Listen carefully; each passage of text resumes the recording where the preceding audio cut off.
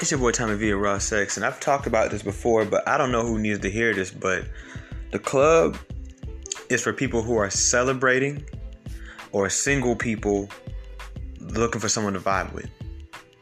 Okay? I don't know what the fuck y'all be doing in these clubs and these hookah lounges, smoking hookah all night and all this other shit. You ain't made no progress in life. Ain't no new good news coming in your life. Nothing like that. Okay? And then for all you taking motherfuckers, y'all just taking up space. Okay? So why don't you take your ass on home, because that's where the fuck you belong, and you need to figure out some shit in life that will help you be able to celebrate. At the bare minimum, that's the least you could be doing. Cause all y'all niggas doing is taking up space, standing around, looking stupid. Okay? That's the worst feeling. You in a club, I'm sorry, I'm not gonna lie, I don't even go to clubs. But when I did, I felt entitled. I'm not even gonna lie, and I should. As women should too.